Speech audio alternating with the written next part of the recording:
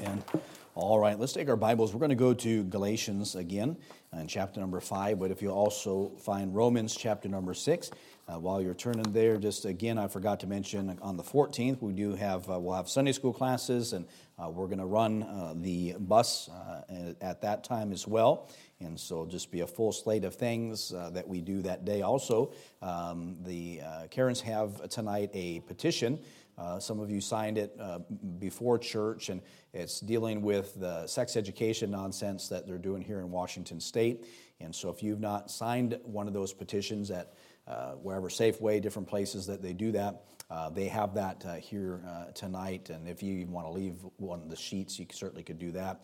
But to make sure you sign that and try to do the best we can as citizens here in Washington to affect legislation or just decisions that the best that we can. Now back in Galatians chapter number 5, and this morning we began really with the thought of that our liberty should be valued when we consider how it is obtained. All right, I talked a lot about, of course, our country and being Memorial Day and soldiers that have given their life to secure our liberties and freedom.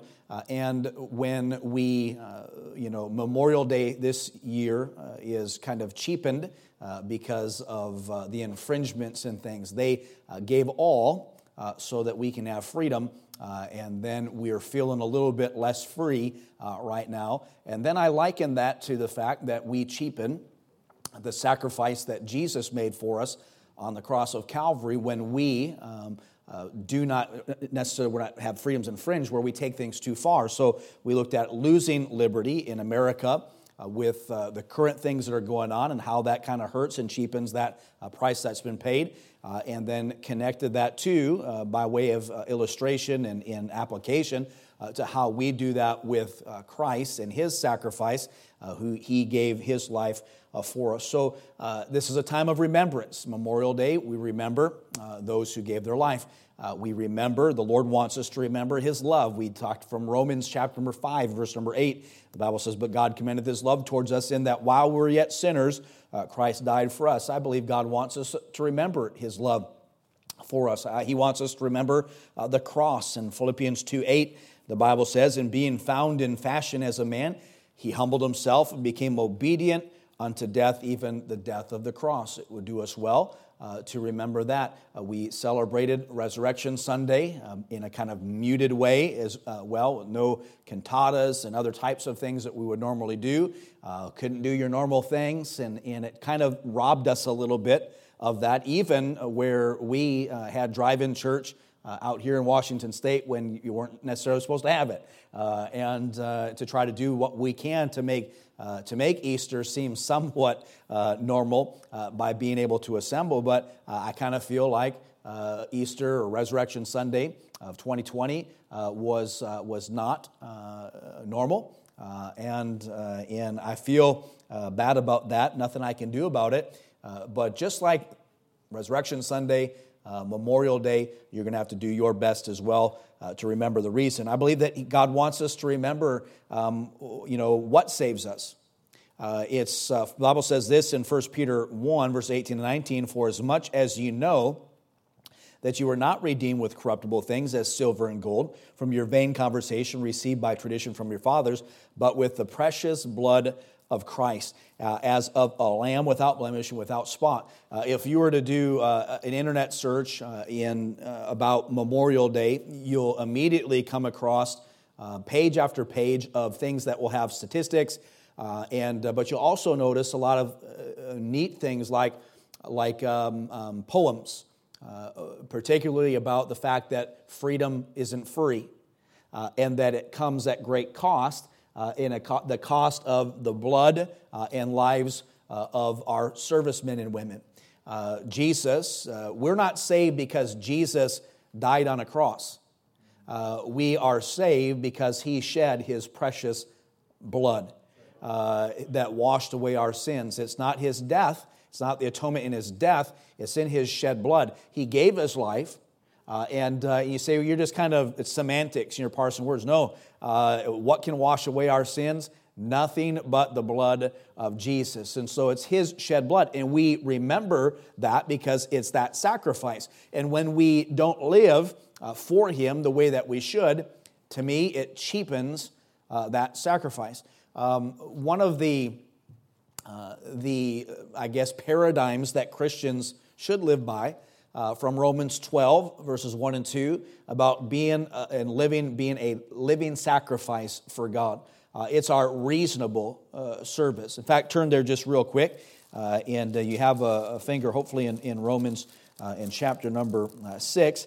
But in Romans 12, it says, I beseech you, therefore, brethren, by the mercies of God, that you present your bodies a living sacrifice, holy, acceptable unto God, which is your reasonable service. And be not conformed to this world, but be ye transformed by the renewing of your mind, that you may prove what is that good and acceptable and perfect will of God. It's reasonable, it's acceptable that we give our lives for Him. We are bond servants, which we'll talk about here in Romans chapter number 6. But back in Galatians chapter number 5, where we began, I want to kind of touch on this again before we move on with some of these thoughts. That Galatians, of course, it's written by the Apostle Paul and written to the churches of Galatia at that time. And you've got to remember context. I made an application today, which is a fair application, but the context is a little bit different, and we're going to make sure we cover the application as accurately as we can. Remember, all the Bible is written for us, not all the Bible is written to us, all right? So the problem with the church at Galatia was that Christians who were now saved by grace, that were Jews, that lived under the law, were conflating the two and trying to keep feast days. And there was a big battle at that time, even amongst apostles like Peter and Paul, over this issue. And so there were Jewish people that were they're trying to reach with the gospel, that were confused about the whole thing. The Gentiles, like when we read in the book of Romans here in a second, it wasn't the case. It was the Jewish people who lived under the law that were confused with the differences between law and grace. All right, is everybody with me? Say amen. So, having your full agreement on that fact from the Bible, probably one of the dumbest things that you can say as a Christian is, well, that's the law. I'm under grace. Here's the thing. Is anybody in here right now, in the room, you're Jewish? Anybody at all? There's none. Do any of you even know a Jewish person? Personally, okay, a couple of you might know a Jewish person. Some of you have been to the Holy Lands, perhaps, and et cetera. Here's I'm just going to let you. This is super deep. If you most likely, I'm going out on a limb. You or your grandparents and their grandparents and their grandparents, all the way back to whatever time you want to go, as far back as you want, none of them lived under the law. They're not Jews. They weren't alive and living to read the book of the law and sacrifices, etc. They're not. So you have never been under the law, and so when we make an application about liberty, for example, because we'll say, okay, we're not under the law, we're under grace, and we use that as an excuse to justify sinful behavior, it's one of the dumbest things that you can say. Because you were never under the law. When I got saved, I was a 14-year-old teenage redneck from South Range, Wisconsin. I've been to church a couple different times. I didn't know what the law was, what grace was. I just didn't. I got saved. I never once was ever under the law. I'm a Gentile, heathen, and I got saved by the blood of Christ. He saved me. And so I have really honestly never in my entire life as a Christian, even as a teenager reading my Bible for the first time, I was never confused about the differences between law and grace. I never kept those things. I never did those things. It was interesting to me that I read that, but it didn't apply to me. I was saved by the blood of Christ, and I never, ever had to deal with that. So, dumbest thing you can say. or one of the dumbest things you can say in dealing with all that things. But what it also does for me as a pastor, as I listen to other preachers who justify, who teach their people and misapply all these verses from Galatians and other places about law and grace, because it's just, I think people say it and they really don't even think about it, or they repeat those things. But I want you to be as clear can be. Not a one of you got saved from the law and are now under grace and have any reason to confuse the issues, all right? You've been set free, but not the set free that they talked about, but the application. Let's go back, and I want to make it again, but I'm going to point out how it relates even further to us in a more direct application. So back in Galatians in chapter number 5, verse 1 says, "Stand fast therefore in the liberty wherewith Christ hath made us free, and be not entangled again with the yoke of bondage." So I talked about going back to the weak and beggarly elements back in chapter number 4, and look at verse number 9. "But now after that ye have known God, or rather are known of God, how turn ye again to the weak and beggarly elements, whereunto ye desire again to be in bondage?" And so remember, all the Bible is written for us, not to us. All the Bible is profitable for doctrine.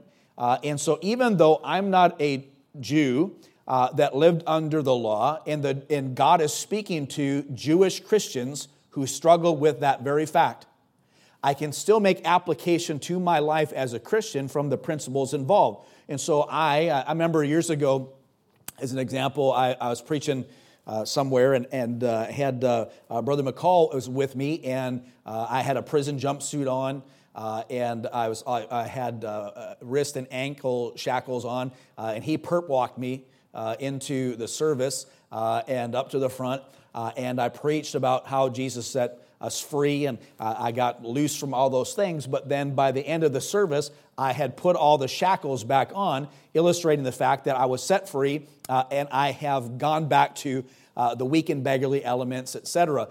In making application, as a sinner saved by grace, God saved me and freed me from sin. Why would I go back to the same sin in my life? It's not as a saved Gentile redneck from Wisconsin that I can't just, I'm trying to follow law. Here, let me also put it this way. When you read through the law, it's confusing, it's heavy, it's deep, and if I was to just to quiz you, just on a random right now, there's a vast majority of the people in this room that could not cite even the Ten Commandments in full without making a bunch of mistakes. And so we don't even think about the law and all these different things until someone says, "Hey, you ought not do that," and you're like, "Well, I'm not under the law. I'm under grace." And so please don't say that, because it's you're misunderstanding all that. If you hear preachers preaching it, you can just pretty much mark them down as they might struggle with some other doctrinal positions and things as well, because this really honestly is a no-brainer. And I've never been under the law. I've been dead in trespasses and sins, but I've never been subject to Old Testament law as a Gentile human being. Is everybody with me? Okay, so I'm saved by grace. So how do I make that application? To stand fast in the liberty, I should value, if we look at our liberty as a citizen of America, I should value my liberty, considering how that liberty was obtained. We celebrate and remember on Memorial Day, and I don't even celebrate. I know we do that because it's a holiday, but that's probably a poor choice of words. We remember the sacrifices that have been made. We consider that because that's why we value, or should in America value, freedom, because it came at a great cost. And when those freedoms become infringed upon, again, it cheapens the price that was paid and all the blood that was shed. So the liberty wherewith Christ hath made us free is a liberty that was purchased at a great cost. for the Jewish individual who got saved out from under the law and is now saved by grace.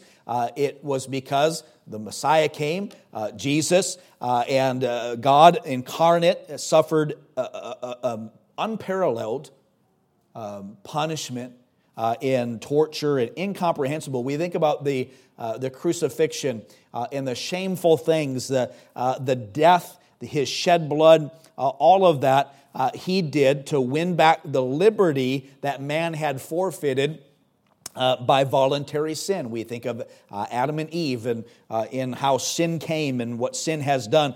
The redemption of man was hopeless for himself, but God intervened, and our Redeemer, Jesus Christ, and so it's a huge cost. Civil liberty, and though an inalienable right, it should be, as we think about it, the right of every man has also been secured with great struggle and suffering, and so we look at the price that's paid, and I value my citizenship as an American because of the price that was paid for it. I value my citizenship in heaven, the fact that I'm saved and on my way to heaven because of the great price, and because that price, I just can't imagine in my life as a Christian just setting that aside or not thinking about it. So Christian liberty should be valued considering how it was obtained. Stand fast, therefore, in the liberty wherewith Christ hath made us free. Be not entangled again to the Jew, entangled again to the yoke of bondage that they had under the law. To you, as a saved person, the entanglement with sin. Let's go back to Romans chapter number 6. And while you're making your way there, I'm just going to read a couple of other verses about this principle that I'm going to basically teach us from Romans 6. I'm not going to cover all of Romans 6, 7, and 8, but there's just a lot of great stuff that's in there. But there's principle in the Bible all over the place about this idea of turning back. But probably one of my favorite ones is where the Bible says in Luke 17:32, remember Lot's wife. The idea is that she was, of course, was told not to look back. She looked back. God turned her into a pillar of salt. And the application is that when we leave the world, there's no looking back. There's no turning back. You think about the children of Israel in the illustration of coming out of Egypt, the world, and into the land of promise, a victorious Christian life. There's no turning back. When you got saved, Jesus Christ became your personal Lord and Savior. He didn't just save you from your sin, you gave your life. That's why we say that, I gave my life to Christ, and why it's such a pity that so many people say that and they really don't mean it. They didn't really give their life to Christ. They prayed a prayer and asked maybe, whatever, and they did what they did, but Jesus has not been their Lord. And through that entire time. So we have passages like that. We have in Luke chapter number 9, the Bible says, and Jesus said in verse number 62, said unto him, no man having put his hand to the plow and looking back is fit for the kingdom of God. In that passage, we're dealing with father, mother, and sister and brother, and taking up our crosses and following. It's like if you're in, you're all in, and no man who puts his hand to the plow and turns back is fit. The idea is that when you commit, you've got to stay committed. And I might preach this in the future, but if you're plowing and you're looking behind you, your rows are not going to be straight. I mean, I'm not a farmer, but I can figure that out. I remember when we were on Lake Superior when I was younger, and my dad says, all right, you drive, you can't see the shore in many of the places where we're fishing and different stuff, but we were getting closer to going back, and he says, all right, you're going to drive the boat, and I was excited to do that. But when you're on water in driving a boat with the wind and the currents and the waves and everything else, it's hard to keep going in a straight line. And so here's what he said. He said, you pick a spot on the shoreline, and you keep your eye on that spot on the shoreline, and that's how you navigate and get through all that. And so it's no wonder Here's what most Christians do. They put their hand to the plow. Here's the direction God wants them to go in. And then they're looking back the whole time, regretting that they did this, and I miss, what other things could I be doing on Sunday? And what other things could I do instead of reading my Bible? What other things can I spend money on in whatever? I was figuring this out the other day with just finances and things to missions and things over the years and stuff. I could have bought a couple of houses in Washington State and paid cash for them over the years.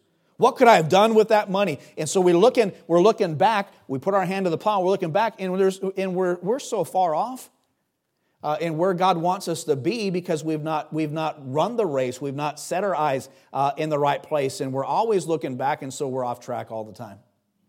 And it's a great thing, especially if you're a young person here in this room. If you set your affections on God and start going in the right direction, don't look back, because when you keep looking back, you're always going to end up off target somewhere down the road. And if you're off just a little bit, over a long period of time, you're off a whole lot.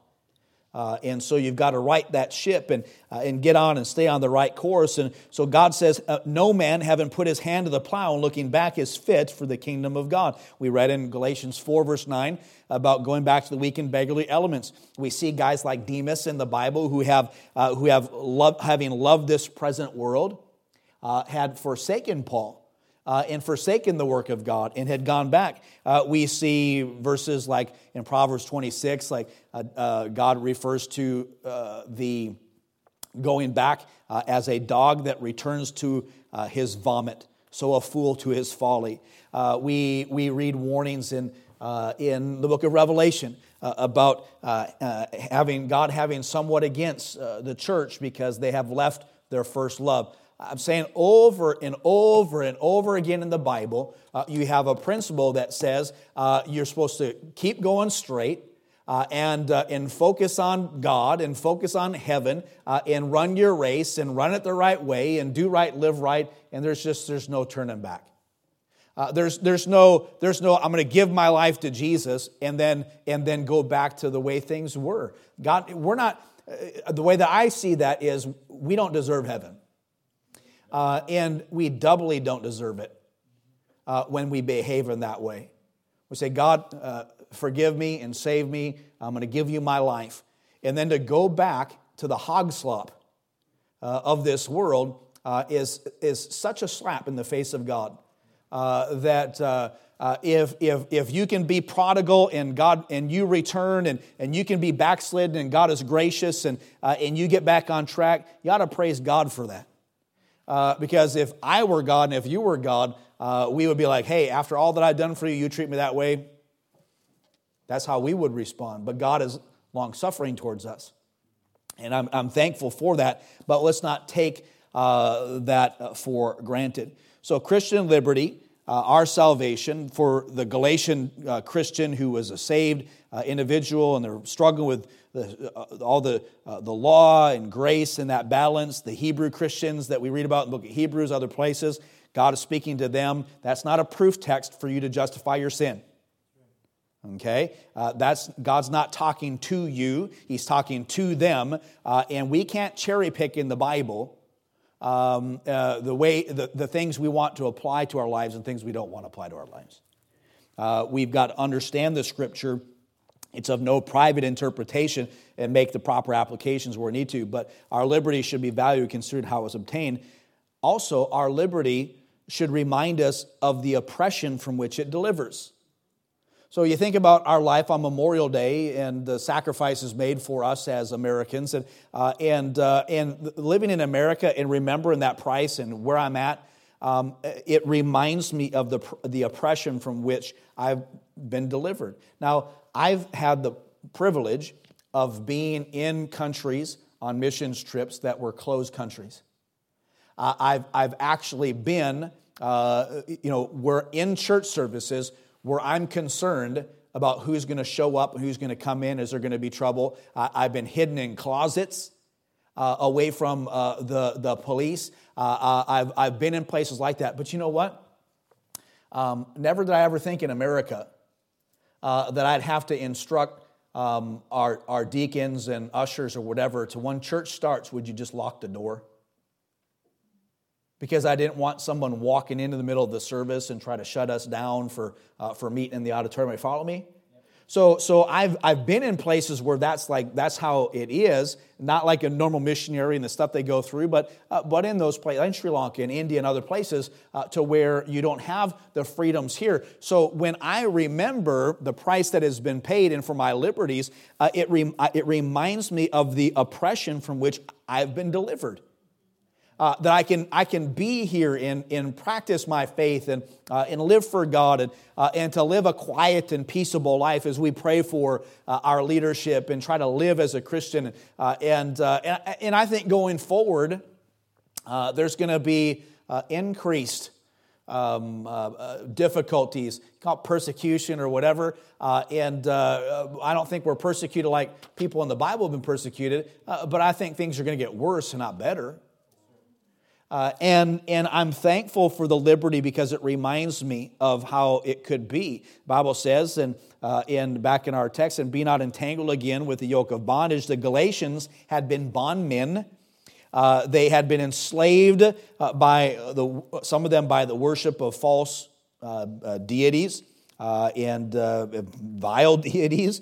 And some of them would just rush right into the snare of what was legalism to them, was adding to grace the things of the law.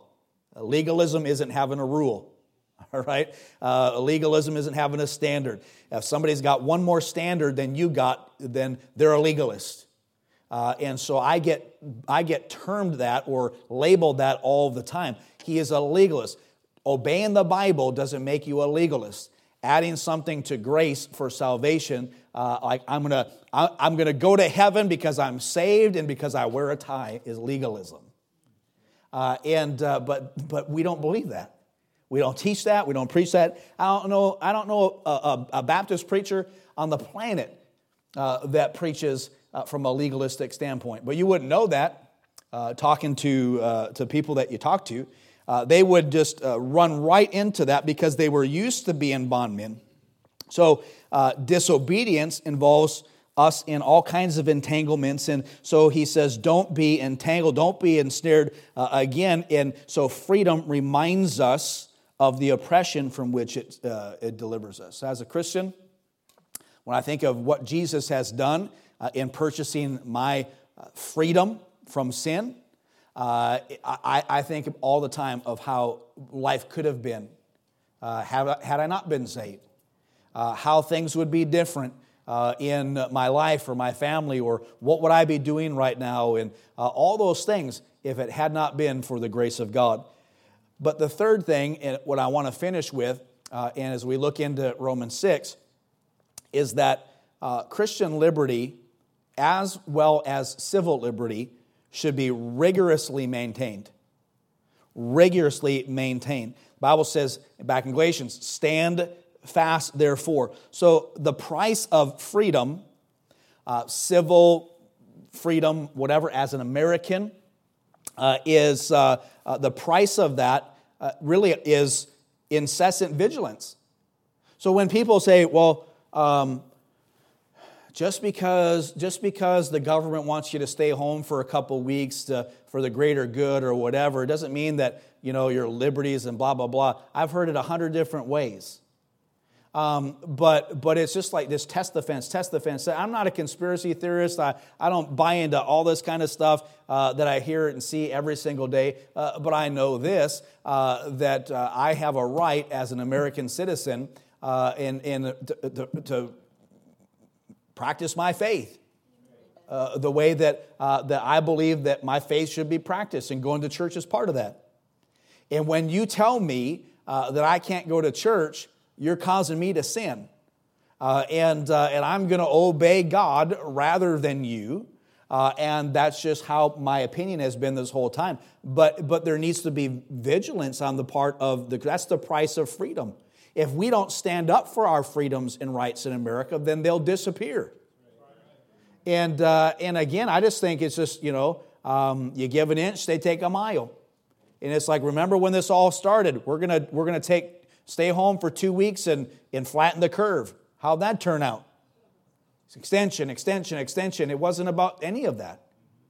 So we have to vigorously, rigorously, diligently practice in maintaining our freedom. So once gained, it should be something, a prize that should never be lost. No effort, no sacrifice, nothing should be grudged in its defense. And so we do that. You think about somehow, and I don't want to get too far off base here because I want to read just a couple verses here and be done. But somehow we think that we can't have civil war in America, that people aren't going to turn guns on each other, and all this PC stuff and whatever. We are human beings that have a sin nature, and on top of that, there are things that people believe in and are willing to die for, and in this country. And so, because it's 2020 and we live in a technological whatever society, and everybody is whatever, we could have civil war and all kinds of crazy stuff going on in our lifetime in this country as people fight for freedom to practice their religion or any different type of thing. So as far as I'm a Christian, I'm free, and what Paul was telling the Galatians, those there, that their religion laid upon them no further chain of the law. In Judaism, there's nothing, when it comes down to Christian liberty, and remember, it's not about religion, it's about a relationship, my faith with the Lord Jesus Christ. And when I say that, it doesn't mean we shouldn't have standards and other types of things, because the Bible is filled with many things that God wants us to obey. And obedience is how I prove my love to God according to the Scripture. It's not nothing I've made up, and I'm not even saying I necessarily like it, because there's times in my life, now the Word of God's not grievous to me, but as a sinner saved by grace, there's a lot of times in my life as a Christian, that'd be great if that wasn't in the Bible. I'm just trying to be honest. It's just, it's tough to live a Christian life. Your liberty should be valued considering how it was obtained. Your liberty should remind you of the oppression from which it delivers you. Your liberty should be rigorously maintained. Romans chapter number 6, all that was introduction, and here's all I'm going to do is point you some verses, okay? In Romans 6, the Bible says, verse number 1, what shall we say then? Shall we continue in sin that grace may abound? God forbid. All the Scripture is teaching us in Romans 6, 7, and 8 is that you have been saved from the bondage of sin. You've been set free. And so being set free, now having liberty in Christ, in chapter number 6, look at verse number 18. Being then made free from sin, you became the servants of righteousness. So we have not, I have not, and you have not been set free from the law. We're not bound to that. We use all those verses. We're saved by the blood of Christ, under grace. It was a free gift. There's nothing we can do to merit it. It is all of God, and it's given to us freely if we place our faith and trust in Jesus Christ. We cannot continue in sin and abuse the grace of God or turn the grace of God into lasciviousness. The Bible talks about in chapters 6, 7, and 8 about there's therefore no condemnation to them that are in Christ Jesus. The Bible talks about the Word. By the way, this is the law of God, the Word of God, the perfect law of liberty, and we are to obey it. The Bible is there to make sin exceeding sinful. It's a sin before you know it's a sin. You read it in the Bible, it makes sin exceeding sinful. The law is a schoolmaster, and again, we go on and on and on and on about all that the Bible says about that. But the bottom line is this. You've been set free from your sin to serve God in righteousness, or to serve righteousness. For you to just go, I'm done. now, I don't think there's anybody in this room that would run into a young person on the college campus someplace, and they just start telling you how they just love socialism and communism, and they don't. I don't care who died to get our freedom, whatever. I just think this or whatever. I just don't know anybody in this room will go, oh, that's just that's great. You can have your own opinion. That's wonderful. And I just don't think there's anybody like that. It would upset you. And by the way, it should. When somebody says that kind of stuff, doesn't mean that you've got to be ungracious to them or unkind to them. But you know what? You ought to want to. In you should be like, if I didn't have the Holy Ghost in me right now, I'd give you a piece of my mind or whatever. But it's like I mentioned that lady at the thing. She's just telling everybody, yeah, he's like, this is what communism looks like. This is social. We're just getting like brisket. At the meat market, and she's like, "This is what." And have you seen that going in the food things and stuff not being on the shelves, and people have been pointing that out. Some of them would be like that lady. I was like, "Man, you tell them," but nobody was arguing with her. She wasn't at Whole Foods, so it's just. But when somebody comes up to me and all this kind of whatever, I'm like, you have no idea. You got no idea how good you have it. You have no idea the price that has been paid. And many of them, they don't even know. They can't tell you what wars and on, or even tell you what Memorial Day is. To them, it's just a long weekend in the beginning of summer. And because they don't think about this, remember the sacrifice, the freedom's not going to be preserved. And that's just how it is. As a Christian, though, should bother you more. I get more bothered in my spirit from a Christian who's claimed the blood of Christ and is no longer interested in God and no longer interested in church. Boils my blood a whole lot quicker than some knucklehead at a liberal university.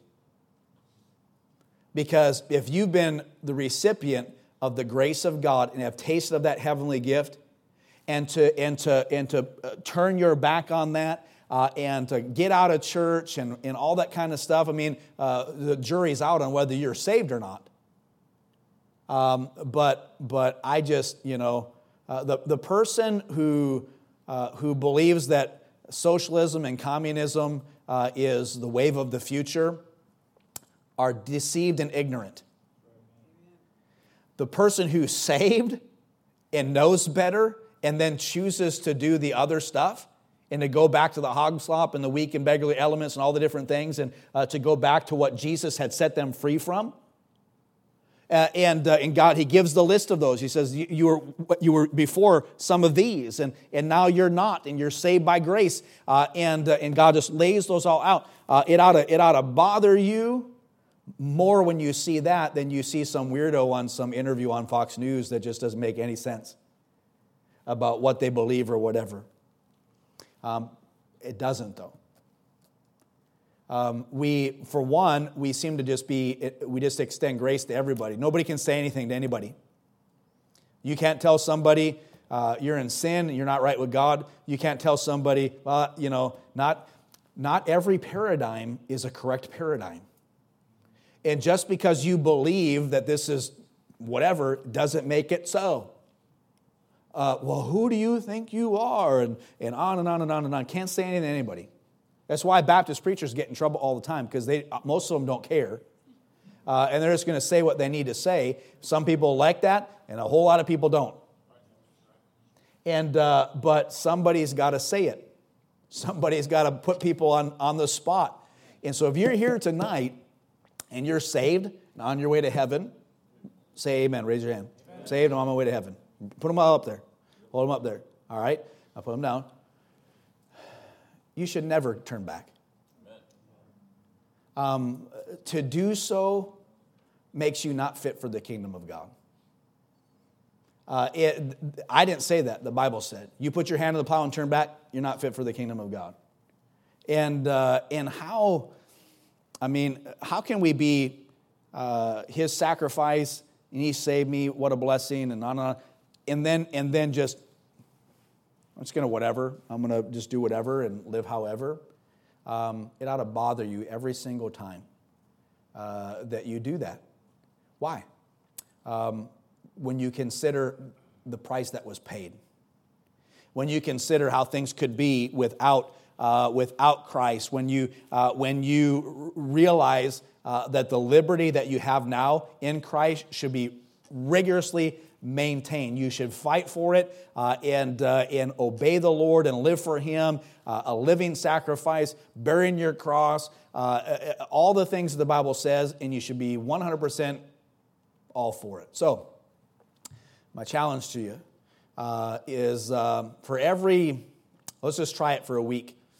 For every knucklehead that you see espousing craziness with politics and communism, socialism, and it gets your blood boiling, you just got to say something. Just got to say something. Why don't you take just some of that energy and to the brother or sister in Christ that you know, your friend, the former churchgoer, the person who loved Jesus and now is in the world and loves the world, why don't you tell them, spend some of that energy on them? And just say, you know what? You've blown it. You just really have. Now, God will take you back and He loves you. But you just can't keep living that way. It is a slap in the face of your Heavenly Father for you to go back to and to abuse the grace of God and turn His grace into lasciviousness. And they say, well, I'm not under law. You go, you shush them. Say, no. You ain't no Jew. And you were never under the law.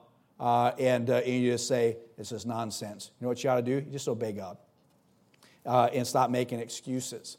And just get a little bit more upset about that type of a thing than we do about a liberal college student who's been, by the way, indoctrinated in all that stuff from the time they could, we just talked about the beginning. Let's start teaching them sex education and kindergarten and all this kind of stuff.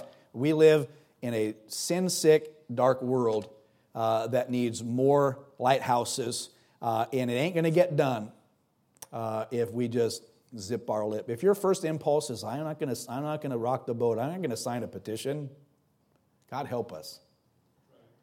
Sign a petition. What's that petition? I need another petition to sign. Living in Washington State, you can find 100 different things that you can fight against every single day in this state. Just be a light and salt and live for Him. That would be a great thing for us to do. Let's all stand tonight with our heads bowed and our eyes closed tonight. Let's just